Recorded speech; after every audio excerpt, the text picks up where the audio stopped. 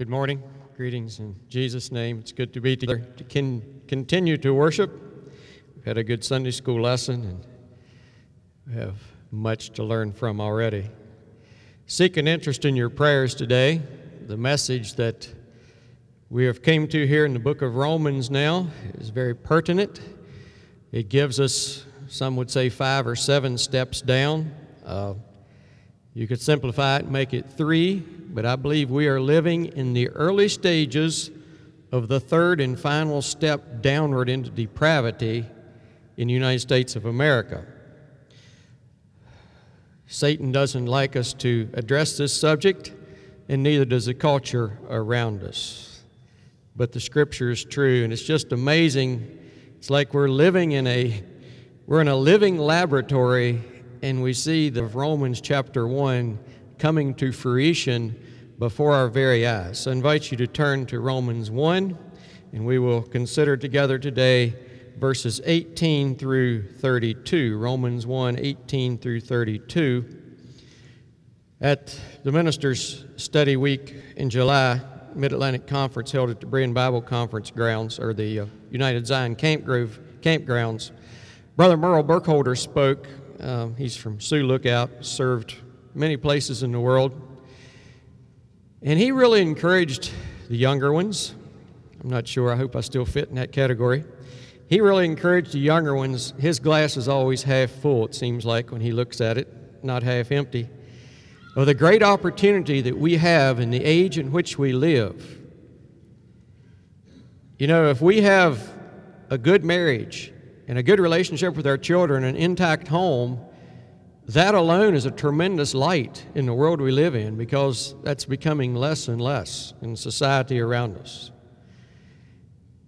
And just to simply live out the principles of God's Word is becoming a greater and greater light as the world around us becomes darker and darker. So in the first half of Romans 1, verses 1 through 17, we considered God's plan for us in walking and living with Him. And we looked at the call, which was verse 1, where God had called Paul. It's just the same as He calls each of us in these kingdom to serve Him as we respond. The cause, which was Jesus Christ.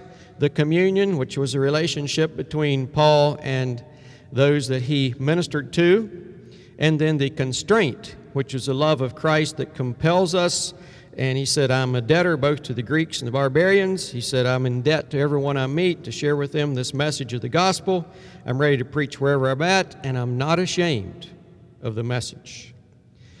And I challenge us today, we cannot be ashamed of the pure, true message of the Word of God in our society, because there's a lot of pushback against the truth of God's Word that we're going to look at this morning. And then we concluded there in verse 17 with, there's a faith, for therein is the righteousness of God revealed from faith to faith, as it is written, the just shall live by faith. It's a faith that grows. It's a faith where we go step by step by step. And as we walk with God, as He reveals His will to us, we take that step of faith, and He reveals the next, and we take another step of faith. And we live by faith in God. We rest in Him, we trust in Him, and we are called to live that way. But now the second half of this chapter shows us that there's a result that comes from rejecting that way of life. So the Spirit, through the pen of Paul, has shown us the how and why of living in the first 17 verses, and now verses 18 through 32 shows us the result of rejecting God's plan and rejecting God's call on our lives. And I encourage us to remember this as we work our way through the book of Romans. This is a letter, and it's a long letter. Can you imagine getting a letter this long and reading it and needing to digest it? But it was a long letter. And it didn't come with chapter breaks and verses. You know, often we want to pull out chapter 7 and wrestle with that. Is it figurative or literal? And then we go to chapter 9 and we wrestle with that about God's election. And we go to chapter 11 and we wrestle some with that one. But as I study, I see it coming together. It's one message, it's one letter. And this morning's message, I believe, sheds light on chapters 7 and 9 and 11 and some of the others that there's some controversy about. So in Romans, we see the universal corruption of the fallen state of mankind. Jew and Gentile, both are alike. Paul puts us together. He says, just because that the Jews were the children of Abraham, that alone was not a merit to bring their salvation. But it gave them a great opportunity and a great responsibility. Then he challenges the Gentiles whether they get too confident in their relationship with God. He said, if God did not spare the natural branches, well, he will also not spare the grafted branches if they choose to reject God's ways for their lives. So, before I read this chapter this morning, I want to tell you a story. And as we go through this discourse, the story will make sense to you. So if you handle another dog story, here it goes. A number of years ago, a family were out on a Sunday evening drive and stopped into our farm for a visit. And we all went out and gathered around the Jeep that they were riding in and visited with them. And about 6 or 7 Labrador Retrievers also went out and gathered around the Jeep. But within that Jeep was a little dog named Stella, and she's about the size of a small loaf of bread. And she was bound and determined to climb out of that Jeep, and she just snarled and growled and pulled and jerked on her owners. But Stella's salvation was in this: she did not have free will. Her owners restrained her.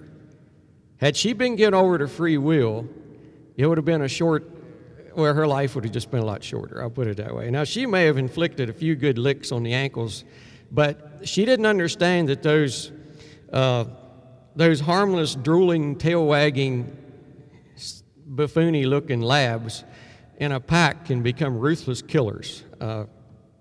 There was a summer that they went out in the mornings and came home in the evenings regularly with groundhogs until I haven't seen a live groundhog on the farm for a long time.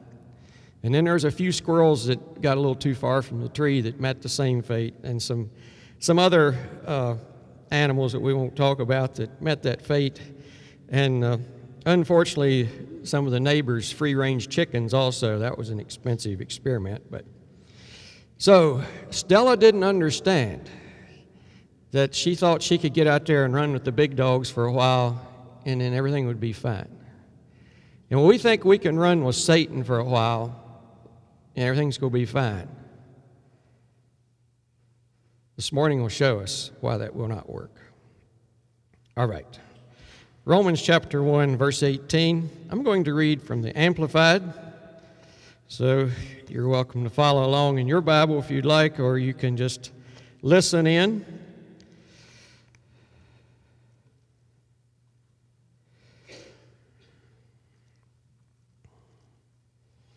Takes a while to find things in these 4 translation Bibles.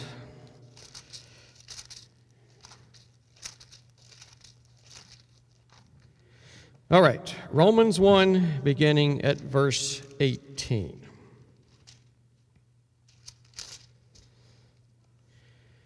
For God's holy wrath and indignation are revealed from heaven against all ungodliness and unrighteousness of men, who in their wickedness repress and hinder the truth and make it inoperative. For that which is known about God is evident to them and made plain to their inner consciences, because God himself has shown it to them. For ever since the creation of the world, his invisible nature and attributes, that is, his eternal power and divinity, have been made intelligible and clearly discernible in and through the things that have been made, his handiwork, so men are without excuse, altogether without defense or justification. Because when they knew and recognized him as God, they did not honor and glorify him as God or gave him thanks. But instead they became futile and godless in their thinking, and with vain imaginations and foolish reasonings and stupid speculations, and their senseless minds were darkened. Claiming to be wise, they became fools. Professing to be smart, they became simpletons. They made simpletons of themselves.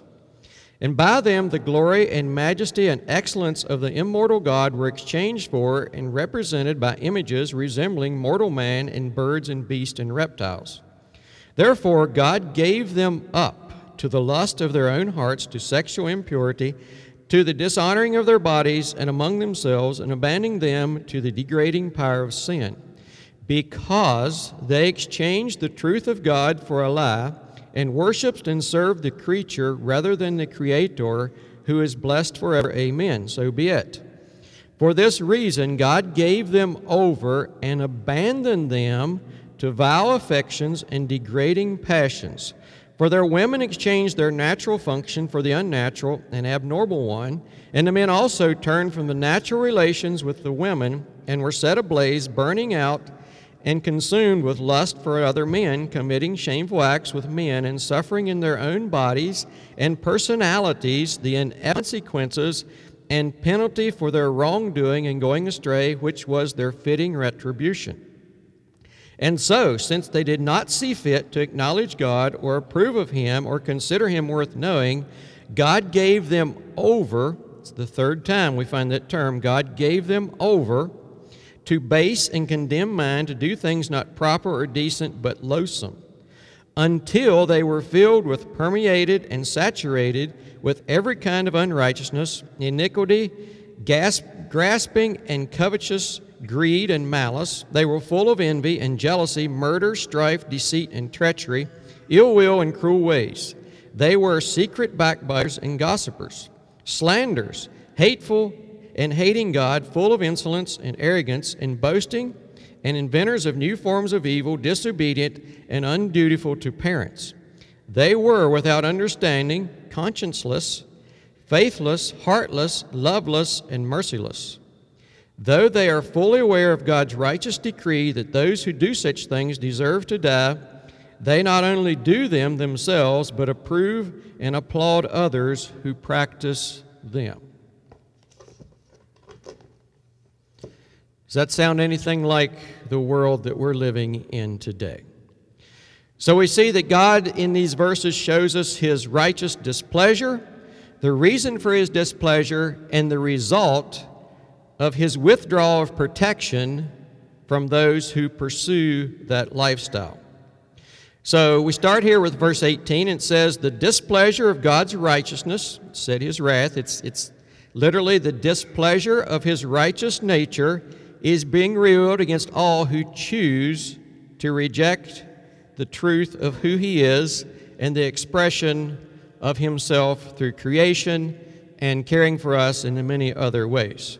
So it says here in verse 18, for the wrath of God is revealed from heaven against all ungodliness and unrighteousness of men who hold the truth in unrighteousness. Now, what does the term hold the truth in unrighteousness mean? It means that they are suppressing the truth. One person made this illustration of attempting to put truth in a box and set on the lid and hold it in.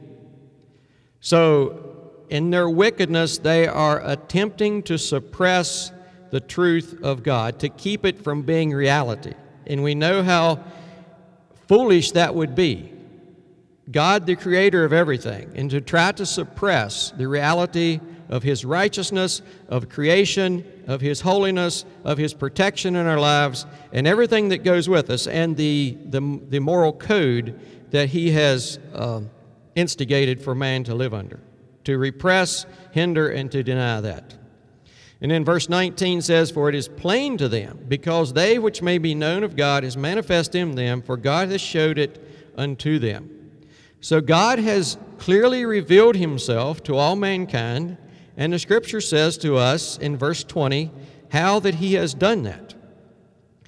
For the invisible things of Him from creation of the world are clearly seen, being understood by the things of eternal power and Godhead, so that they are without excuse. So what this verse is telling us, that through the marvelous wonders of creation, there is evidence of a God, of a Creator. And by the way, Weston, if you don't mind, at the end of the service, could we sing How Great They Are? I think it's 416 in Zion's Praises. It says, because that they are rejecting that truth, and because of God's magnificent representation of Himself through creation, that we are without excuse. When Columbus and other explorers came to America and met the Indians talked about the Great Spirit. Even in their limited knowledge of God, they understood that there was a divine being. And all people do that. Have some inner consciousness of a divine being, of a creator. I guess I'm like the one man, he said he doesn't have enough faith to be an atheist. I think it would take a lot greater imagination to think that evolution is true than it is to simply put your faith in the God of creation. So we are without excuse to say there is not a God if the only thing we had was the proof around us of creation. Spent a lot of time in the cornfields this summer, and a simple plant of corn just continues to amaze me. You start out with this little seed, and then it grows, and then the leaves come out, and then it does what we call canopy over. And if you ever noticed in dry weather, you can get a half inch of rain in a field of corn that is canopied over, where it's tall enough that you look down from the top, you can't see the earth. And a lot of times, right in the middle between the two 30-inch rows, the ground will stay dry, even with a half inch of rain. You say, why is that? Well, those leaves reach up like this. They're like upside-down umbrellas, and they catch the water. They pour it in. It fills this leaf. It runs down, fills this leaf. It goes all the way to the bottom. I've been watching this. As the irrigation gun goes around, I'll step back, and then I'll step in and watch it run down the corn stalk. It goes all the way to the bottom, and then at the bottom it's got these little feeder roots that go out in a circle, and that water will get on those roots and it'll run out, and it'll form a little puddle about this big around the bottom of the stalk of corn. And then that same stalk of corn has the tassel that comes out on the top, which is the male part, and has the silk that comes out on the ear, and each one of those little small fibers of silk is attached to where a kernel will be, and there's a little bit of pollen from the top of the corn that goes down and touches that little bit of silk, and it forms a kernel. And that's just one minute little part of God's creation. I'm so fascinated by all of it God has done. And it says we're without excuse if we can just observe those things to say that we do not believe that there is a God. And now we notice verse 21. What happens when we choose not to glorify that God of creation? Because that when they knew God, they glorified Him not as God, neither were thankful, but became vain in their imaginations, and their foolish heart was darkened. And here we see the first step downward, where the first step away from God. First of all, they did not glorify God. When they were given evidence of who God is, they chose not to bring glory to God. Why did God have a creation? We'll get to that a bit later. There's a number of verses about why God created the world. And then humanity, or human beings, man and woman, He created in His likeness and in His image to be a mere reflection of Him and to glorify Him and to worship Him and to dwell in a relationship with Him. We must glorify God. We are bought with a price. 1 Corinthians 6:20 says, "We are bought with a price, therefore glorify God in your body and in your spirit, which are God's." So God desires from us worship and honor and relationship in our spirit and in our body. And then He calls us to be thankful. And above all things, put on charity, which is the bond of perfectness, and let the peace of God rule in your hearts, to which you are called in one body, and be ye thankful. Let the word of Christ dwell in you richly in wisdom and in teaching, and admonish you one another in psalms and hymns and spiritual songs, singing with grace in your hearts to the Lord. And whatsoever you do, in word or in deed, do all in the name of the Lord Jesus, giving thanks to God and the Father by Him. And we read those verses. There's many verses in the New Testament about being grateful and about honoring God. But as we look at it in the context of this chapter we're looking at this morning, we understand they aren't just good suggestions, they are imperative if we're going to walk in spiritual victory with God.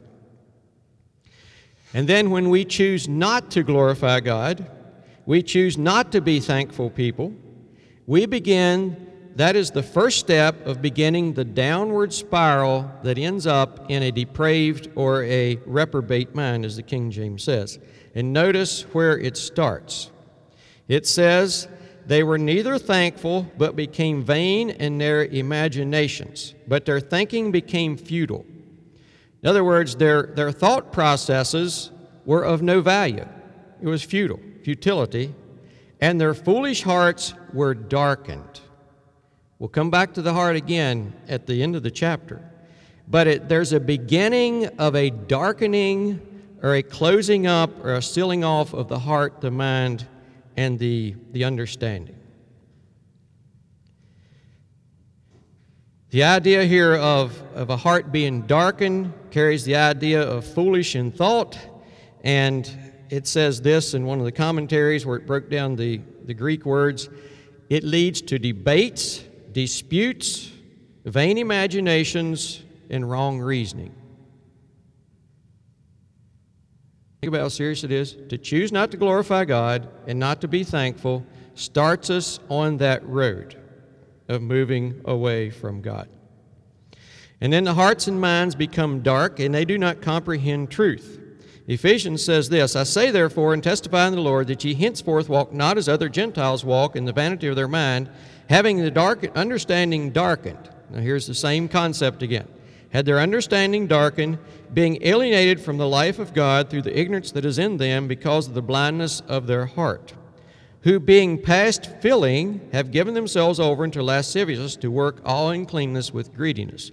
That's after the third step of the downward spiral that we'll get to towards the end of the chapter. And in verse 22, it says, professing themselves to be wise, they became fools.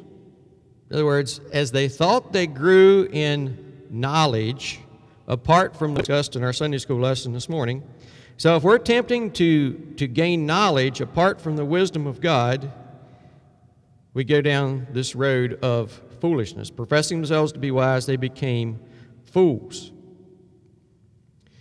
and exchanged the glory of the immortal God for images made to look like mortal men, birds, animals, and reptiles. Have you seen that in our society today?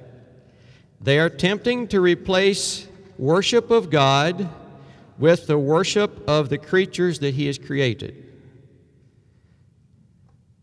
If you work in animal husbandry, animal agriculture, you know that the regulations for the humane treatment of animals is increasing more and more and more, while the need for treating human beings with dignity is decreasing. Those who are created in the image of God, the focus is decreasing on them being treated with dignity, the unborn, the elderly, etc. But at the same time, those people who are promoting that lifestyle are very adamant about the ethical and humane treatment of animals. It's exactly how God allows it to work in reality. And they changed the glory of the incorruptible God into an image made into corruptible man, in birds and four-footed beasts and creeping things. So we see that happening in our world today. It's happened wherever this has taken place. And this verse should strike terror in the heart of everyone who is in the process of rejecting God's call on their lives. Do we see how important it is that mankind accepts the fact that God is creator and sustainer of the universe? And we should bow before Him in reverence and worship, not worshiping the creature, but worshiping the God of creation. Verse 24, wherefore God also gave them up to uncleanness through the lust of their own hearts, to dishonor their own bodies between themselves. In Revelation 4:11, we find this verse. Thou art worthy, O Lord, to receive glory and honor and power, for thou hast created all things, for thy pleasure they are and were created. So we go all the way back to the last book of the Bible. And there, in heaven, the beings are falling before the throne, and they're saying, Thou art worthy, O Lord, to receive glory and honor and power, for thou hast created all things, and for thy pleasure they are and were created. So even in heaven, there's the great focus on God the Creator and the reason for His creation and the pleasure that should be drawn and given to God from that. To reject the fact of creation is a serious offense to God that brings serious consequences. And now we come to verse 24. Wherefore God also gave them up to uncleanness through the lust of their own hearts, to dishonor their own bodies between themselves. And this is the first of the three gave them ups that we find here in this portion of Scripture. So what does it mean to give up? He withdrew the protection of His grace, is what people who've studied this deeper than I have concluded. When Satan came into the presence of God to debate with God about this man Job, who was living a righteous life, Satan said to God, "Hast thou not set a hedge of protection around Job?" And God didn't deny that. God allowed Satan to poke through that hedge at certain places and to test Job. But the Scripture says here that when we reject God, He begins a process of withdrawing from us the protective nature that surrounds us from God. He begins to withdraw that, and He continues to withdraw it as we continue to go away from God. So it's kind of like this. Let's come back to the little illustration. Let's suppose that the little 5-pound doggie's owners would have just tossed her out of the Jeep in amongst the big dogs and drove off and left her there. It probably would have not have been a good situation for the little dog. This is what the Scripture is showing us by illustration, that God will do if we reject His work and His call in our lives. Does God want to abandon us to the wiles of the devil? No, absolutely not. He desires our friendship. He desires our worship. He desires our gratitude. But He gives us up for a purpose. He gives us up with a desire that the deep bondage of sin will cause us to cry out to Him for deliverance. The children of Israel were given over to the nations around them when they rejected God. It was a cycle. They would cry out to God. God would rescue them. They'd come back. Things start going good. They'd reject God. God would let them. God would withdraw His protection from them. The nations around them would come in and invade them, take them off in captivity. They'd live in bondage. Finally, they'd come to the end of themselves. They'd cry out to God. He'd bring them back, and the cycle would start again. We're just in a New Testament expression of the same scenario. So the only relief from sin is found in God's provision for sin, and that is Jesus Christ. Let's think a bit together about the prodigal son. The prodigal son came and he said, "Father, give me my inheritance." Demanding, looking out for himself. He wanted to do his own thing. The Father God let him do it. The Father God let him go. He let him follow the desires that he was pursuing. No doubt it broke the Father's heart to see his son going out and going down that road. But the wise father in that parable allowed his son to go and experience the full effects of sin because he knew that the only way to cure the love for sin is to experience its full effects. And I'll say that again. The only way to cure the love for sin is to allow a person who loves sin to experience its effects. And the effects are terrible. Probably kind of like the groundhog who gets between all these dogs and torn to shreds. Satan is a cruel master.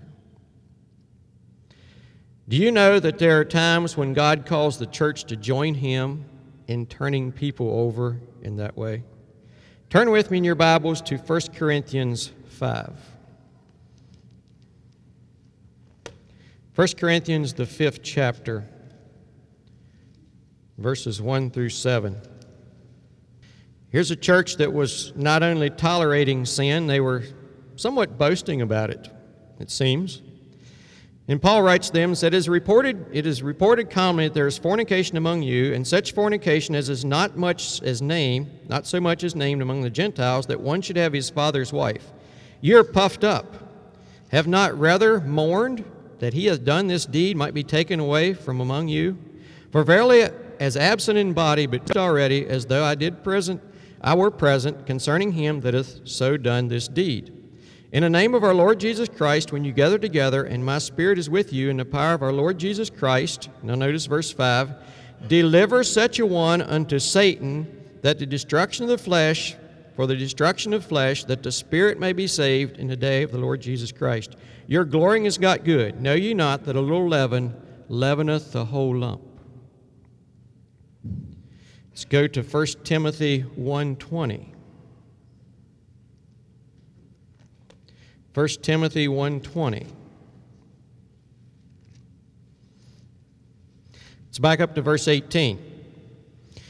This charge I commit thee, son Timothy, according to the prophecies which went before on thee, that thou by them mightest war a good warfare, holding faith and a good conscience, which some have put away concerning faith, have made shipwreck. So he's saying there are some people who have turned away from the faith, of whom is Hymenaeus and Alexander, of whom I have delivered unto Satan, that they may learn not to blaspheme. So Paul is giving instruction here in 1 Corinthians 5 on how to deal with this person who's living in outright, blatant, immoral sin and seems to be proud of it. And he gives another sort of closing discourse here to Timothy on chapter 1 of 1 Timothy, and said, here are two men that I have personally delivered unto Satan, that they will learn not to sin. And I understand in our flesh and the compassion of our hearts, that's the last thing we want to do. That's hard, to put somebody out and say, well, if you're going to choose a life of sin, you're going to have to experience its full effects with the hope that they'll be like a prodigal son, come to themselves and say, in my Father's house is where I need to be, and come back. You see, the prodigal son left with his focus on himself and what he wanted to do. The prodigal son came home and said, I'm not worthy to be your son, make me a servant. And that's really the only place where we can fully experience the blessing of God in our lives, when we say, Father, I'm not worthy of the salvation you give me. Let me be your servant. So excommunication is a godly act of love for the person and their soul. Verse 25 of Romans. Back again to Romans 1.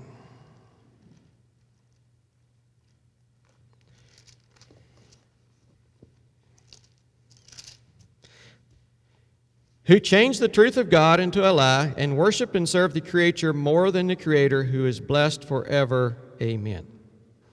So it's just repeating what we've already looked at. God gave them over because they changed the truth of God into a lie.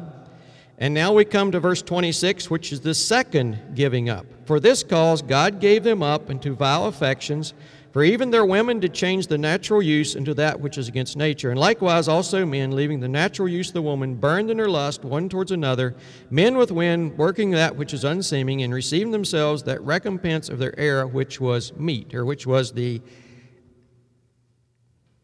predicted result, the predicted outcome for what they did.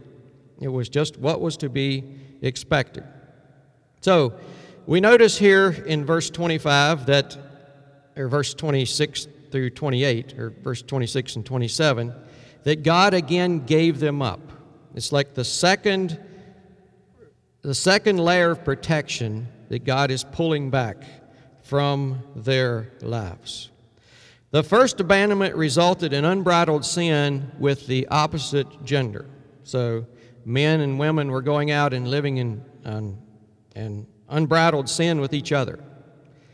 But you see, sin never satisfies. And what little satisfaction may come from sin is always a diminishing return. So whatever sin we're participating in, whatever thrill came from it the first time, it's slightly less the second time or the third time. So that's why that when people choose a life of sin and debauchery, it becomes more and more depraved as the time goes on, because there's this desire just to go deeper and deeper to try to get the thrill that experienced the first time. It's the same with alcohol or drugs or whatever. It's this diminishing returns which causes a deeper and deeper drive to try to pursue the sin, and we go further and further down. So then when they become so debased in this opposite gender sin, then God gives them over to same gender attraction, and that's sin. And that's very true. If you listen to or read testimonies of men or women who are in the same gender type of sin, they generally didn't start there, but they pursued a life of sin to where there was just so empty and so little fulfillment that they moved to same gender type of immorality with each other. And God pulls that protection back, and He allows that to happen. And we see that in verses 26 and 27. And in verse 28, we come to the third abandonment from God. And as they did not like to retain God in their knowledge, God gave them over to a reprobate mind to do those things which are not convenient. There, God has just pulled back the final layer of protection and gave them up or surrendered them completely into that type of sin. In Ephesians, the 5th chapter, it says that we are to put on the whole armor of God, because we wrestle not against flesh and blood, but against principalities and against powers and against evil in high places. There's a spiritual warfare that's going on, and the only way for us to survive that warfare is to be on God's side, or to have God's presence or God's protection in our lives. And for those of us who are born again, the presence of the Spirit in our lives. But when God pulls that back and pulls that back and pulls that back because we choose to obstinately go against God and go against God, it keeps getting worse and worse until we come to the third abandonment.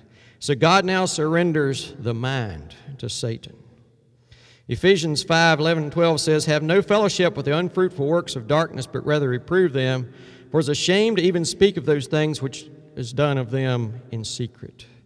So that mind is now reprobate and totally depraved. The filling of depravity is coming to completion. Verses 29 through 31. "Being filled with all unrighteousness and fornication and wickedness." Just look at this list.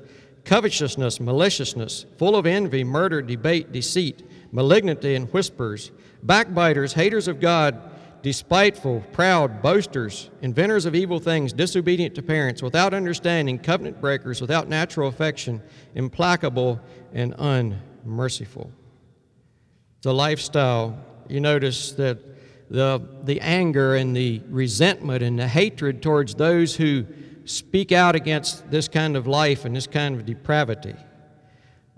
It's there because of the emptiness and the lack of God in the life. There's just a hatred that comes out towards those who speak out and try to reach out and draw them away. So I've said this in Sunday school, I'll say it here. Many of in that situation of life or have reached that point, I believe have some knowledge that how far they are from God. And we certainly don't want to condone that lifestyle, but probably the thing they need to hear more than anything else is God still loves you.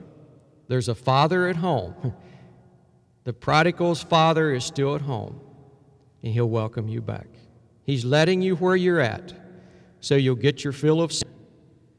But when you turn to Him and cry out for help, the God who let you go will be there to take you back.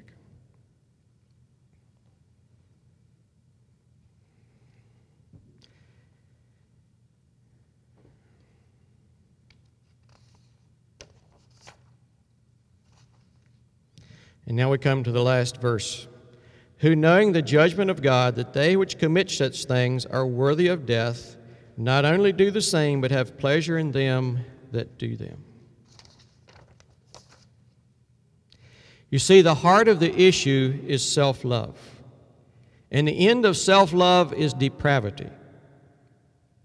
But the answer is coming back to God. And I don't mean to sound hardened, but what we're seeing in society around us today is the predictable result of the path that humanity has taken recently. It's a predictable result. It happened in Sodom and Gomorrah. It happened during the time of the judges. Remember that story in Judges where some man was traveling, and he went to this Benjamite town, and they molested this girl until she died, and he cut her up and spread her all around, and people went in and almost annihilated the tribe of Benjamin. It happened during a time when everyone was doing what was right in his own eyes. There was no moral code. There was no moral law.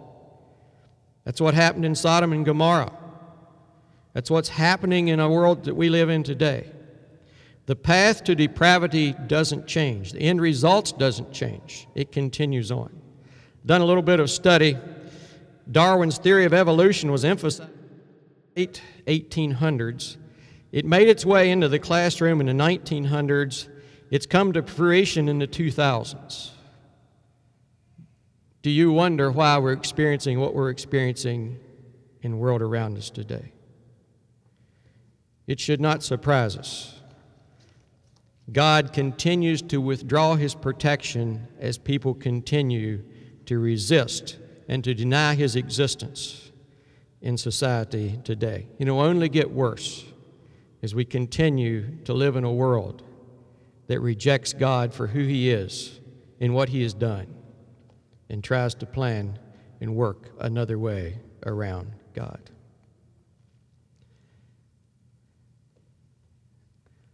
I picked out 3 steps in the downward spiral. Others who've studied it more than me have picked up and broke it down a little further, and I'll just read those. Number 1, a failure to reverence and give gratitude to God. And I would challenge each of us, we look at the end result of depravity and we'd say, we would never go there. But an old saying from my youth was, we need to nip it in the bud. If we're going to nip it in the bud, examine our hearts. Am I a thankful, grateful, worshiping, praising person to God? Do I see good in God all the time? The second is a darkening of the heart. When we lose the reverence and worship and praise for God, God allows us to begin to have a darkened heart. And that heart then cannot perceive truth. The third thing that happens then is a suppression of truth that we've talked about there when we first opened this morning. The suppression of truth, trying to hold truth down or to deny truth and to say it isn't true, it isn't right. I'm just burdened as we go through time, and I keep hearing of more and more men who I thought were godly men. They're actually living double lives. They've made it look really good on the outside. We're living sin. I just learned of another one this past week. The fourth one is God then begins to give us over to the lust of our heart. God will let us pursue those things that we insist on pursuing. He will. Because we have free will. We're not like Stella, whose owners held her in the Jeep. God will let us get out. He'll let us experience it if we persist. The fifth thing that happens then, God begins the process of giving us over, withdrawing His protection. The sixth thing that happens is our mind becomes depraved or reprobate. And the seventh thing that happens is we are filled with all unrighteousness, a complete filling of unrighteousness, just the presence of God, the goodness of God, everything is just pushed out of our lives, pushed out of our minds, pushed out of our hearts. Being filled with all unrighteousness, wickedness, greed, and evil, all they knew the ordinance of God, and those who practice those things are worthy of death. They not only do them, but give approval of them who practice them. And like I said earlier, I believe we are in the early stages of the last step in society. We're in the stage where society is pushing hard. Even those who do not practice that lifestyle, they're pushing hard to get it to be the acceptable lifestyle. To get it acceptable. And the Scripture says there in Romans that we are no different. I'll read this again Amplified. Though they are fully aware of God's righteous decree that those who do such things deserve to die, they not only do them themselves, but approve and applaud others who do them. God is not making a distinction here between those who practice and those who approve and applaud and promote. He's making it the same. Now, one more thing in closing. The challenge to me is that I begin to be studying further back into Romans. I began studying chapter 2. And Paul goes straight from this discourse to saying, therefore you have no excuse or defense or justification, O man, whoever judges or condemns another. And he spends a good portion of chapter 2 saying, look in the mirror at your own life. Yeah, we can look at that and say, oh, that's terrible, that's terrible. But then Paul follows that in chapter 2 and says, look in the mirror of your own life. Examine your life before we pass judgment on the other, and make sure there aren't some of those things in our lives. Look at the list in verses 29, 30, and 31. Nathan Good often gives homework, so I'll give homework. Read chapter 2 and then look back and read verses 29, 30, and 31. And see, are any of those things starting to put down roots in my life? Am I maybe on a little bit of a slippery slope that I don't realize because I'm looking at the end of the depravity and say, well, I'm not there. So brothers and sisters, I hardly know how to conclude this, but this is the world we live in. And churches left and right are being drawn in and giving approval to it. And we have to stand on the Word of God, not in a derogatory condemnation way, but telling people God loves you. And He's letting you go. He's letting you experience the terrible, painful life of depravity in hope that you'll open your heart and He can call you back. Go have a song.